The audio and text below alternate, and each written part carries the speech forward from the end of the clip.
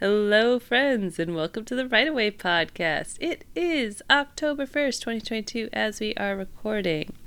I'm Chris Kane with my co-host, JP Reinflat. And after an unintentional 2-week break, we are back, and we did post on the website that we were not dead, but what happened was we were getting ready to record for 2 weeks because I was going on vacation.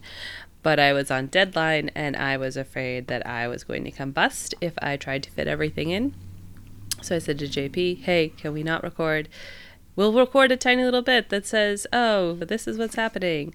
And then I didn't do that. I did meet my deadline, and then I went on vacation. Vacation was lovely. And I managed to not 100% not work the entire week, but 100% not work the entire time I was not visiting friends, when we were like on my first full vacation as an adult with no other adults who I knew with me. Not visiting anyone, just going somewhere and enjoying it. Because I spent one day when I sent my edits from my one editor to my other editor and sent an email. That's the amount of work I did the entire week, which is the least amount of work I've done, I think, on any vacation ever. So that was quite an accomplishment. Nice. And then promptly after I got back, I got the post-vacation crud that knocked me out for an equivalent of 4 days, 3 days of being down for the count, 1 day of recovery. And then yesterday, anxiety day of OMG, so much has been let go in the last 3 weeks. And the worst part of all of that sickness is that I messed up my pre-order for my third German book. I was in the process of uploading it feverish and then didn't finish uploading it on its deadline day. And so I am currently not able to post pre-orders, start new pre-orders. It seems to let me continue to keep my existing pre-orders for other books that are upcoming. That's good. Thank goodness. So I have 6 months to convince them to give it back to me. Yeah. But the German pre-order was a wash. I lost all of those and my momentum, but I did just go ahead and say F it and uploaded the book 4 days earlier than I intended to. And haven't done anything with it except just let it sit there and exist. But it is what it is. Yeah. So how's your 3 weeks been? Yes. It's been really good. So I can't remember when days were, but I went on vacation in Montana and felt minorly guilty because I wasn't doing as much work as I guess I should have. But at the same time, it felt wonderful. It was wonderful to be out in nature, wonderful to take a break. Sometimes that is just important. And then I got back and it took me a couple days, but I'm really on track or more on track than I normally am with producing stuff. So with the project with Abe, book 2 is with editor.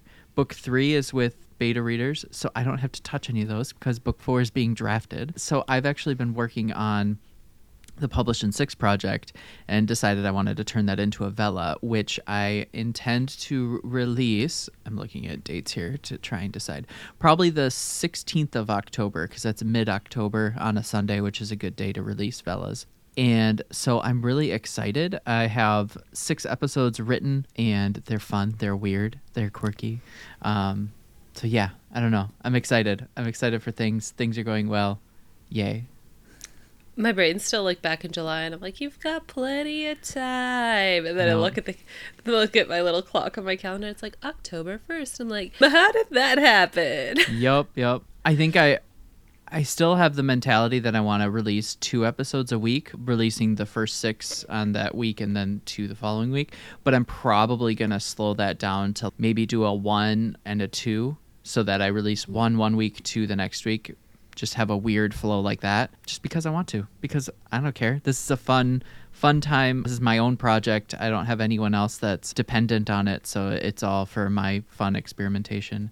And I also created an AI cover for it, and I liked the AI cover for it. And then I was I don't want the bar to entry. And I feel like what I could create would still be a step lower than a cover designer. So I ended up going with 100 covers. I still don't have the design back yet, but I'm really excited to see what that turns out to be. Me too. Yeah. Okay. So this week we are talking about intuitive writing with tarot, which we've covered.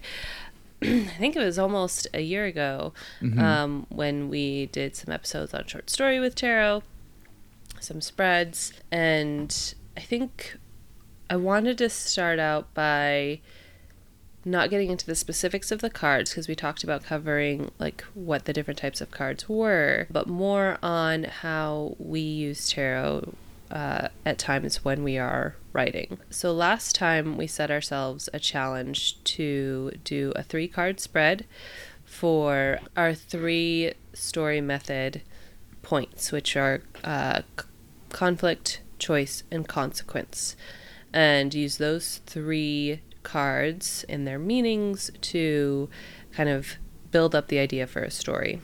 Yeah.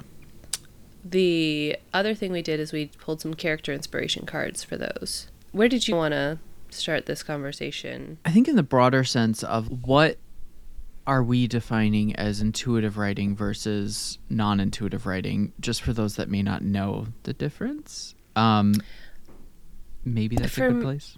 Yeah, and I know that there are a lot of people out there teaching intuitive writing that I haven't looked into who might have quite different definitions and perhaps more accurate definitions than I have. I think for me is intuitive is different than like stream of conscious for me because I use a prompt or a series of prompts.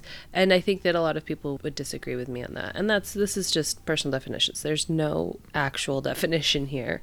We're just saying what the framework for our discussion is. That's what it is for me. How about you? I found one thing that someone was talking about. I don't remember where it is, but they were talking about conceptual writer versus intuitive writer. And that really came down to like pantsing versus plotting, but maybe using different terms. But conceptual is someone that's able to plan things ahead of time or have that structure or framework. So like what you're saying, even prompts create the structure or framework ahead of time. Whereas an intuitive writer, they go with the feel or the flow. Another thing that I found really interesting with some of the discussions I was reading is that intuitive writers may not be linear in the form that they write. Whereas conceptual writers will usually, they have a plan, they move forward to the next scene and the next, whereas an intuitive writer may write a scene at the beginning of the story, in the middle, and in the end to follow a flow or a theme that they're trying to convey, and then go back, sort of like they're creating this mosaic by focusing on different aspects of it. That sounds so chaotic to my brain. Like Very chaotic. Like That's not how I'm ever going to write, but that sounds wonderful for someone. Yeah, I've always been a linear writer. Like like the most non-structural or non-linear I will be is when I have to go back and add a scene, like later on.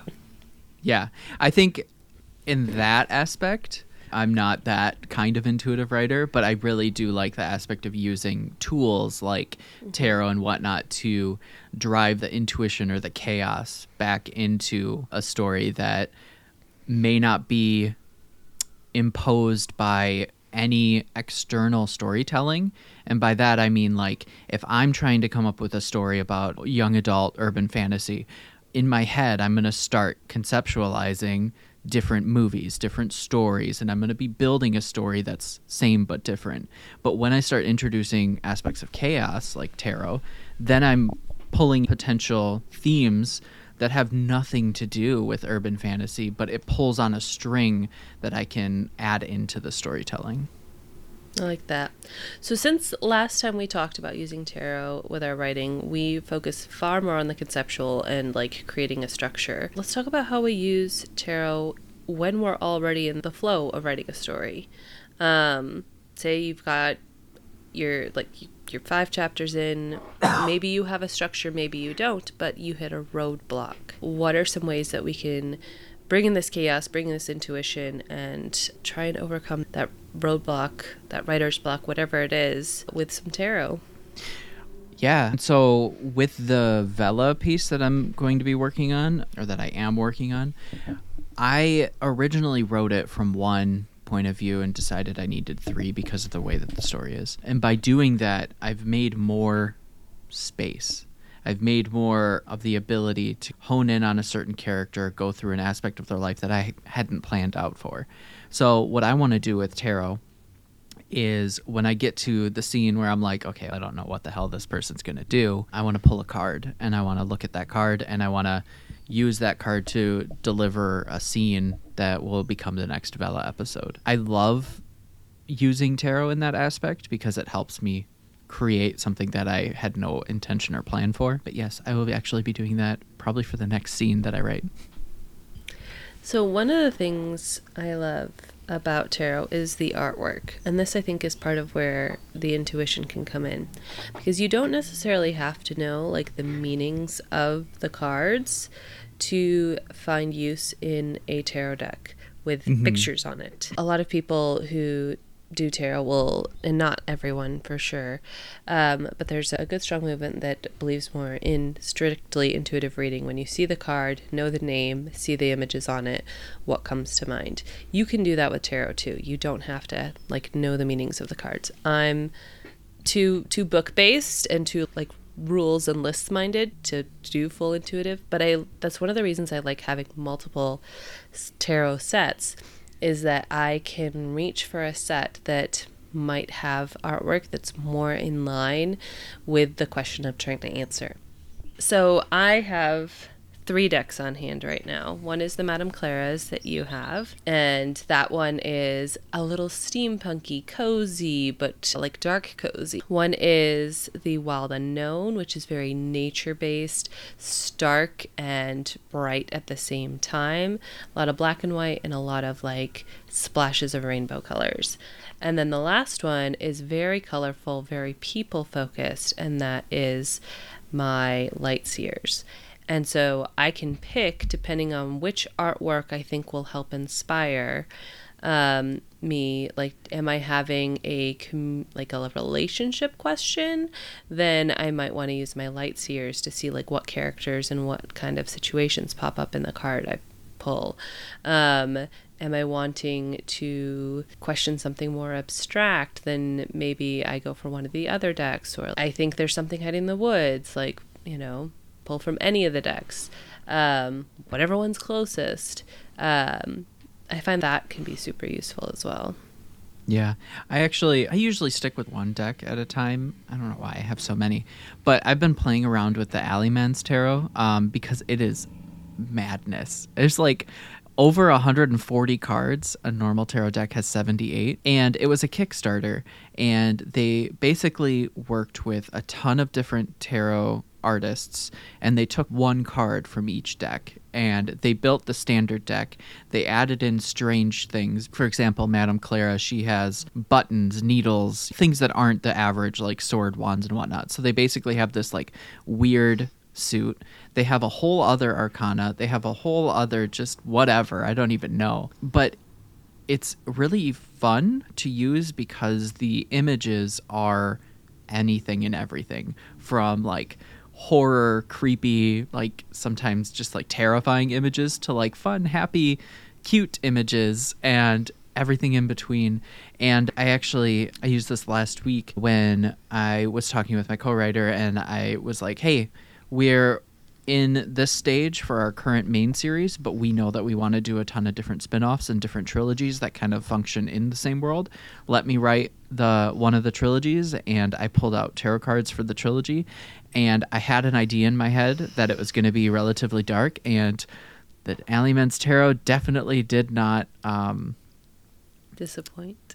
That's the word I was looking for. It was like almost all of the dark and depressing cards in the whole deck, and it was actually really interesting because from the way that I interpreted it, it was starting out in a way that I wouldn't normally start a story, but I think that it's going to lead to something very interesting and very different than what I would have gone with, and I'm excited for it. Yes, I'm currently in love with the Alleyman's Tarot.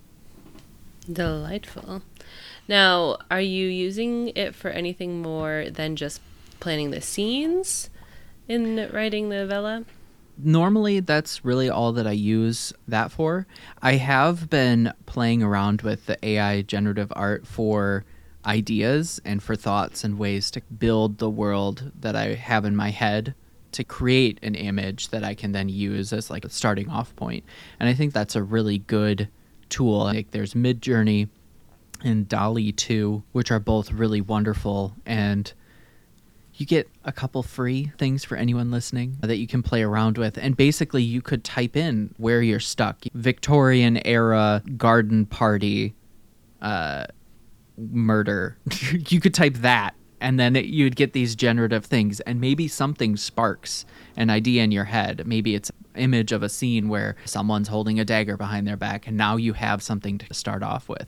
But I've been really enjoying using generative art to get an idea for my characters, what they look like, and maybe even some of the scenes that I want to play around with. I will use specific questions if I'm feeling stumped on a point of inspiration or I'm lacking finding the interest in a scene. And we did talk about these some in our previous episodes with the short stories, where we can ask, what is this character afraid of, or what happens in the scene that is surprising? You can really ask yourself any question and pull a card and see what comes to mind for you with that card, because what I find is the usefulness of tarot, or any I tried to order Cthulhu, I don't know, like once or twice to get it, and to get it here to Costa Rica, which is a storytelling based card deck. It is made for generating ideas, and it failed to get here, and I was just absolutely sad, so sad. JP is showing off his, and I'm ignoring him. There's also I'm jealous. An app on your phone that does the same thing by Cthulhu. Oh shit, I forgot about that. I should You're check welcome. it. I was like, I should have access because I bought it, but I didn't get the card set, and there's probably a code. Anyways, regardless, if I talk about it anymore, I'll be bitter. I think it's free. But I feel like, do you have access to all the expansions? Because I feel like I had access from what I ordered. I don't remember. I don't use the app. Anyway, those of us not living in the Northern Americas are not so lucky. Any kind of cards, like image-based inspiration, can be really useful for this, because the importance is not always like what the card specifically stands for, but what you understand the card stands for, combined with your understanding of the story, combined with the whole back archive of your brain, and then whatever connections your intuition, your subconscious pulls together and puts in front of you. Like, that's 100%. The power of this.